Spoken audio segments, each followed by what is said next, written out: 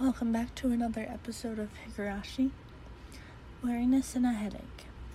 Not a very nice way to start the day. What's wrong, Keiji? You don't look so well. When did you go to sleep? It seemed that my mom had noticed my sullen state. Yesterday, I kept on waking up in the middle of the night. Without a doubt, I felt a presence. I felt the presence of someone standing in front of my door. I told myself repeatedly that it was my imagination and forced myself to try to sleep. Except not being able to stand it, I gathered up the courage and opened the door. Of course, there wasn't anyone there. I think I did this 3 times throughout the night. Or maybe I just didn't remember doing it any more than that. Even though I was about to get to the breakfast table without incident, I still didn't feel at ease. It might be a cold. I don't really have an appetite. My, you do seem a little warm. Well, can you make it to school? Technically, I did go to a school, but it was mostly self-study. It wouldn't matter much if I missed a day, would it? It could have been that I hadn't been feeling well for the last few days because I really did have a cold. If I took some medicine and got a good day of rest, I might be able to greet everyone with a smile tomorrow. Ding dong.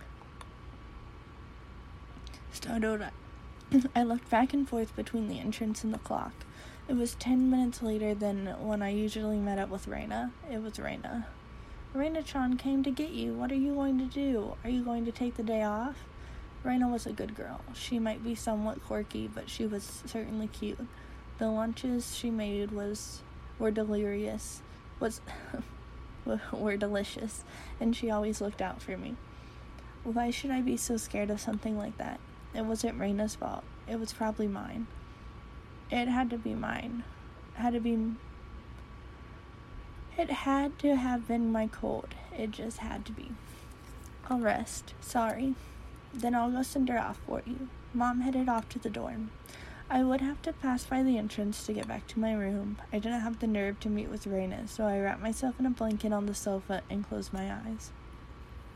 I was so sleep-deprived I quickly fell into a deep slumber.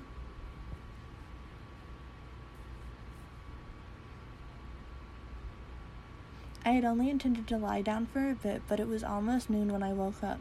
I called out to my parents, but they didn't seem to be around. On the table, I found lunch prepared and a note. Mom and Dad had apparently driven off to somewhere far away. It likely had to do with Dad's work.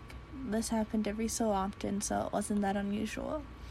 They would probably be back sometime after dinner. On the note it said, "The insurance card is in the cabinet. Take it and go to the hospital." There was a well-drawn map to the hospital. That's right. I hadn't been there before, so I didn't know exactly where it was. I had a light lunch, although it really was just leftovers from the morning, and just in case, went to the hospital.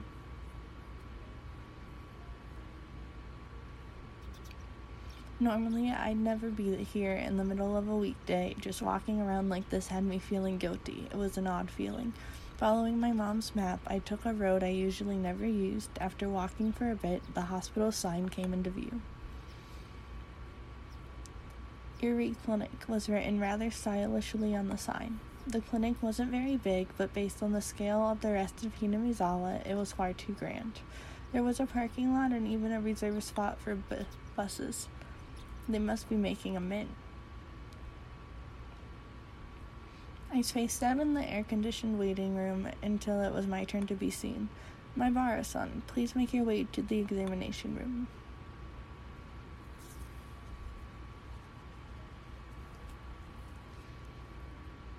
After properly answering all of the chatty doctor's questions, he responded with an odd, "It's probably a cold." They gave me a shot and 3 days worth of medicine. I thought it was a little overboard, but if it would clear away the gloomy feeling I'd been having lately, then it was worth it.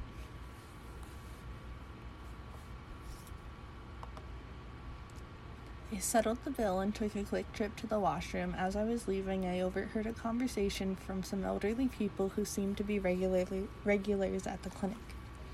Of course, I had no intention of eavesdropping if it just wasn't for that word. Must have been an onikakushi. I wonder. She was still pretty young. Might have just eloped. With whom? That man from Tokyo who visits every season? That young one with the big camera? Didn't you know they were getting along pretty well? Were they talking about Tomotaki-san? I could feel my ears perking up. I don't know about that, but you have to make preparations before you elope, leave a note or quit their job or something. It's an elopement because they didn't leave a note or message. The thought that I'll never see that young nurse's face again makes me rather sad. Takano-san is an upstanding young woman. She'll be fine wherever she goes. So her name was Takano-san? That woman was Tomotaki-san, and she worked at this clinic? Oyashiro-sama's shadow was following me everywhere I went.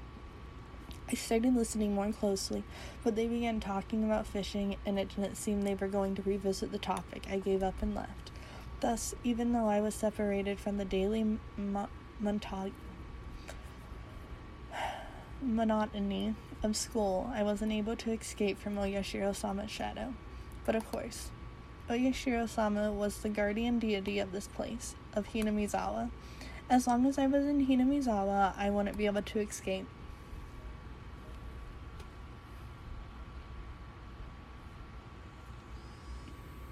Maybe it was because I was walking around outside, but my appetite had suddenly returned. I might as well buy a snack with the change from the examination fee on my way home. Contemplating that, I turned onto a familiar street. At that moment, I heard a car horn abruptly honked behind me. Was I really walking so far in the middle of the road where I'd be in the car's way? I moved farther off to the side, but the horn was still honking at me. I turned around, peeved. My Bara-san, good day to you. It was Oishi-san. He stepped out of his car, AC on full blast, and waved to me. What's up today? School on break? Just not feeling well, so I took the day off. I was about to buy lunch and head back home. That's great. I'm about to get lunch myself. Would you mind going together? If you're not feeling up to it, then don't mind me. I was just going to lie down after going back home anyway, and I didn't really have a cold. I doubt you'd want to eat at one of these local places. Let's go into town. It's a bit of a drive, is that alright? I know a pretty good place. I finally began to understand Oishi-san's roundabout way of saying things. He probably wanted to talk to me about stuff that would be difficult to discuss while in Hinamizawa.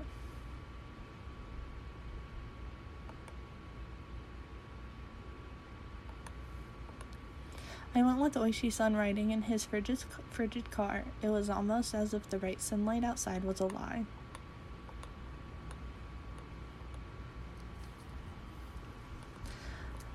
I'm sorry about calling you so late last night. Did your parents get angry at you?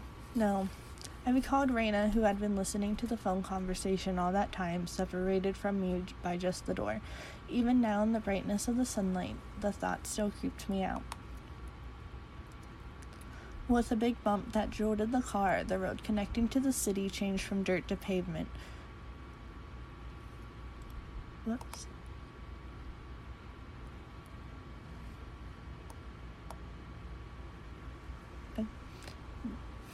This is where Tomotaki-san died.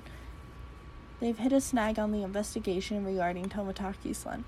Oishi-san smoked while peering at me from the corner of his eye. They believed it was caused by hallucinogens, given how he was clawing out his own throat, but a drug that could cause that to happen so suddenly is extremely hard to come by.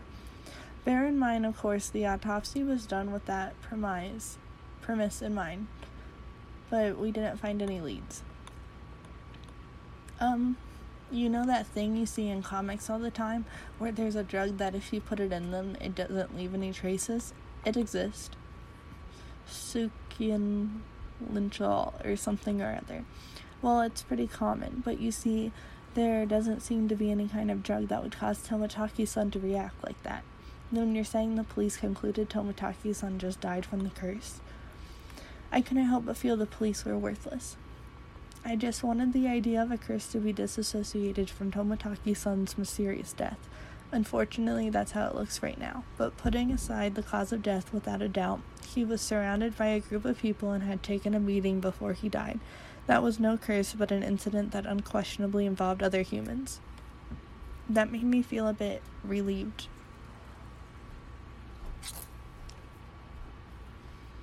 We passed in front of the rather desolate but still busier than Hinamizawa train station.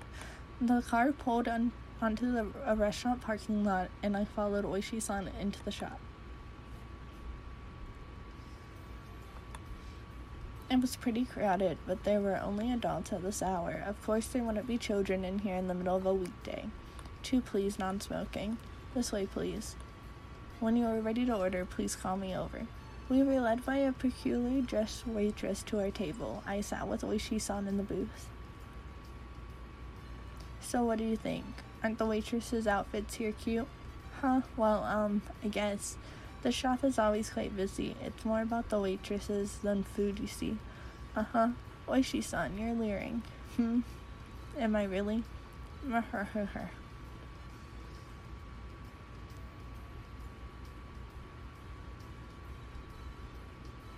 Regardless of how the waitress looked, the food was decent enough. Finishing our meals while talking about some inane topic, Oishi-san's after-meal cup of coffee arrived at the table.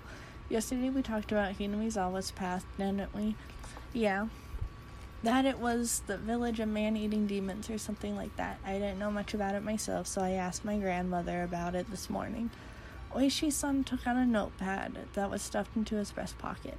Turns out that Hinamizawa used to be called Onigafuchi, or Ogre's Abyss. Onigafuchi. That's quite the name. The name is still around. The marsh where the Shinto's priest's wife drowned herself is still called Ogre's Abyss. It's said that the depths of that marsh connected to the realm of demons. Of course, nobody had told me anything about such an ominous marsh. And you see, it appears they were both feared and revered. A respect born of fear. I guess you could say it was a kind of deification. A village of inhuman creatures. Seems the demons were Sinin, or mountain-dwelling mystics of sorts. Taking villagers was incurable illnesses into the Ogre's Abyss and healing them, for example. Even if we were calling them demons, Tengi, long noses, goblins, or Sinin would be a more apt description.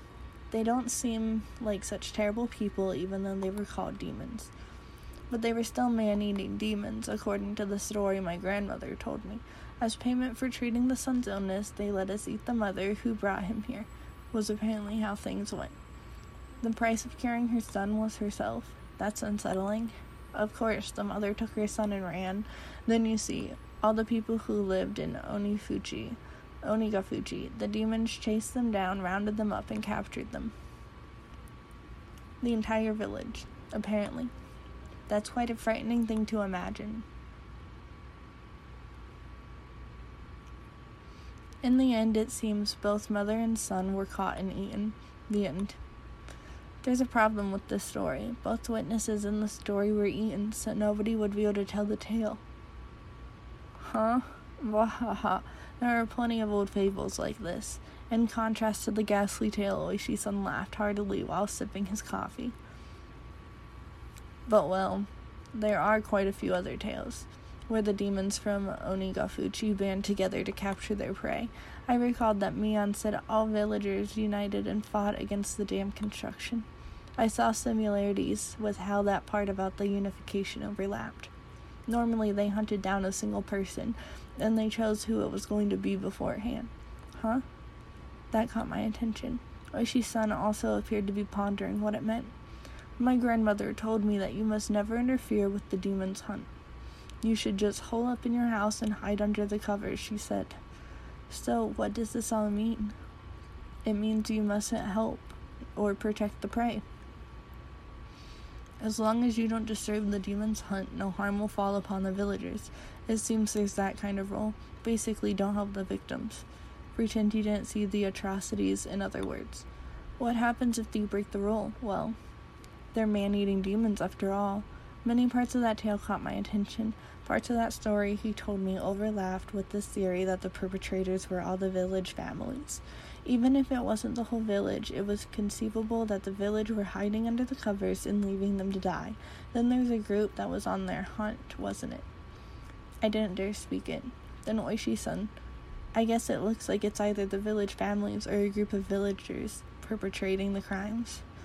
What do you think, my Bara-san?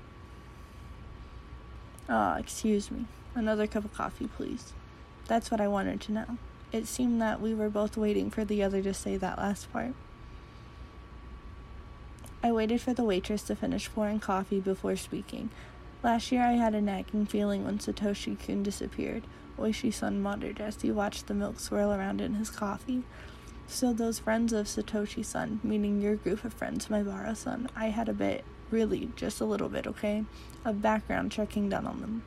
If Oishi-san had said this to me before, I would have been furious, since he told me earlier not to suspect my friends. But as I was now, I couldn't.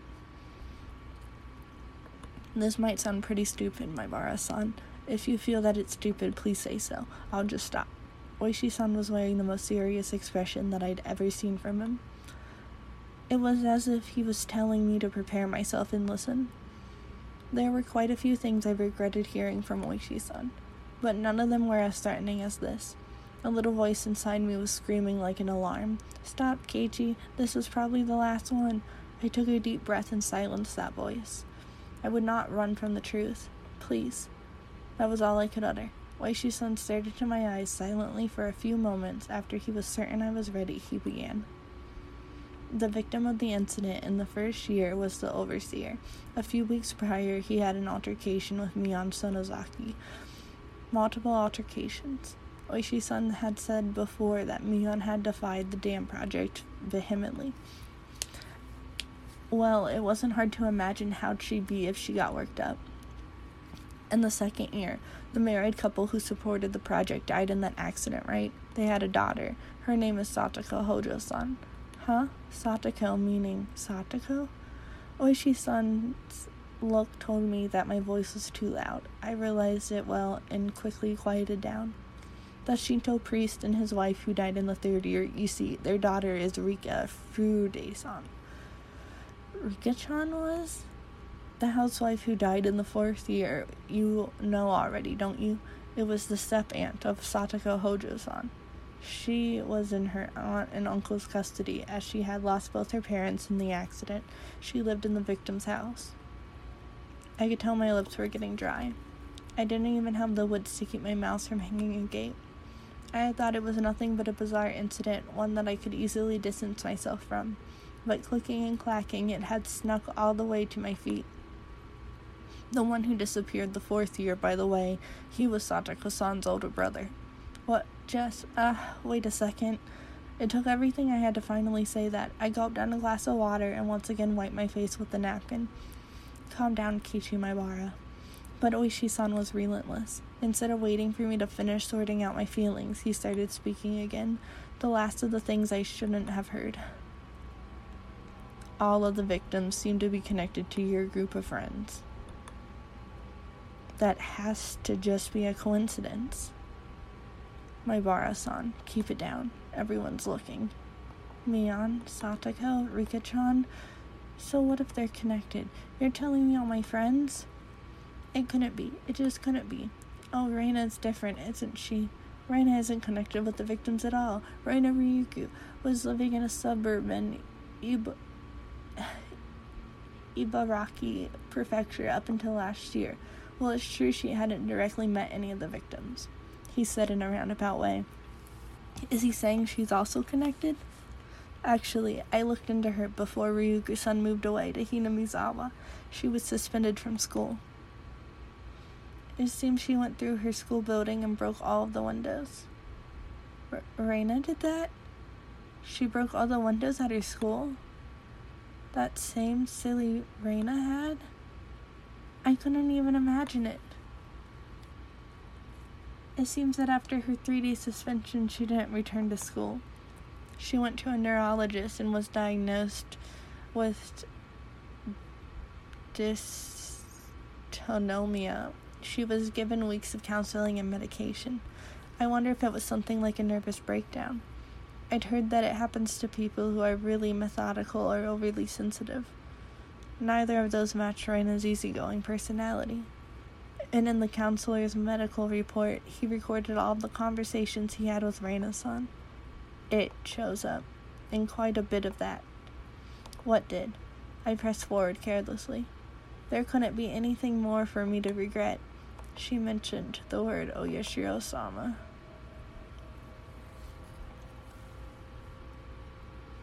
It felt like someone's stone-cold hands were caressing my back. Why? Why had Reina spoken of Oyashiro-sama before she even came to Hinamizawa? Seems that the Oyashiro-sama she spoke of was like a ghost appearing in her house every night, standing over her pillow looking down at her. My mind froze. I couldn't process what I was being told. A while after that, she moved to Hinamizawa. That's right, she's not an outsider. Huh? According to her residency register, the Ryugu family used to reside in Hinamizawa. Reina-san moved to Ibaraki right after she finished elementary school. My mind went completely blank. It was similar to the static you'd see on a blank TV channel. My ears began ringing. I lost all sense of comprehension.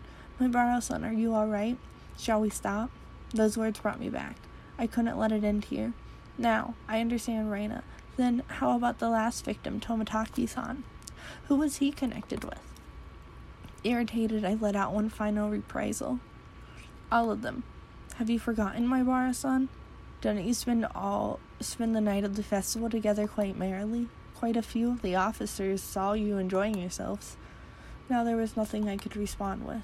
I fell silent as my brain turned to mush. We should get going. My Baro-san. Did you take your afternoon medicine?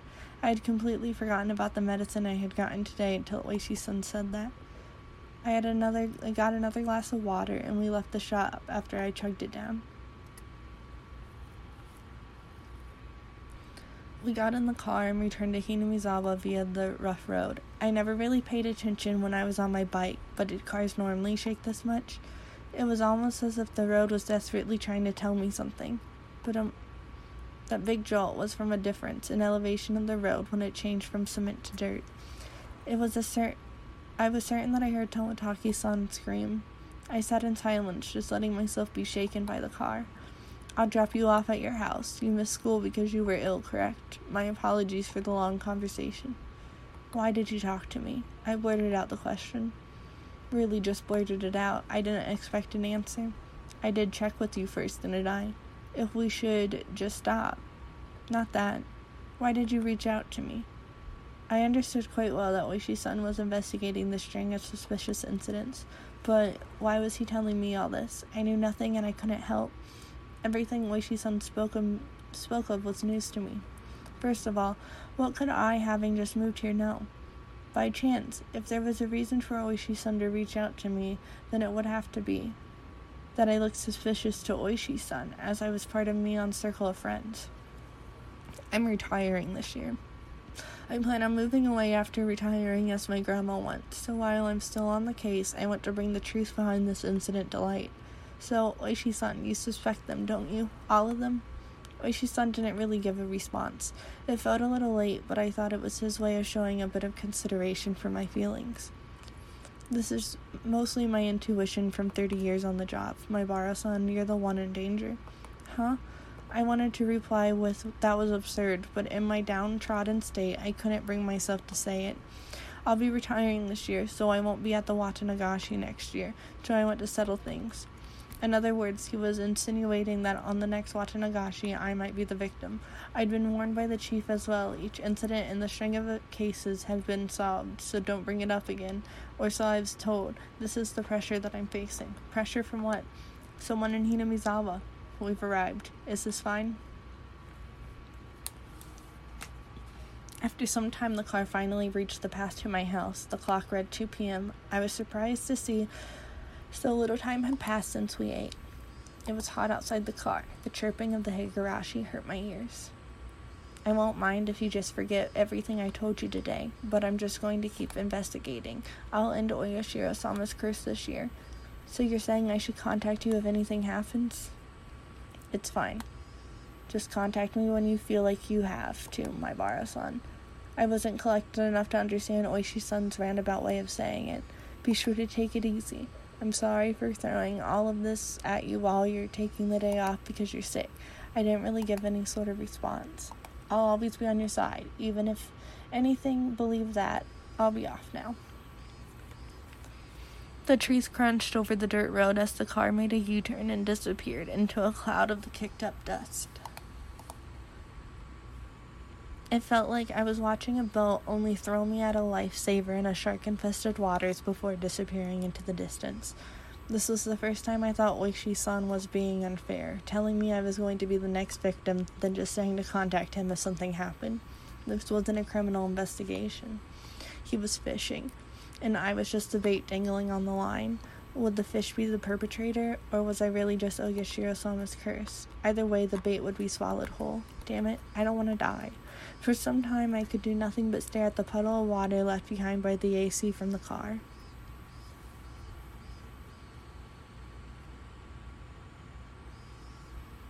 Okay, guys. And with that, we're going to end this episode here. I hope to see you in the next one. Have a good day. Bye.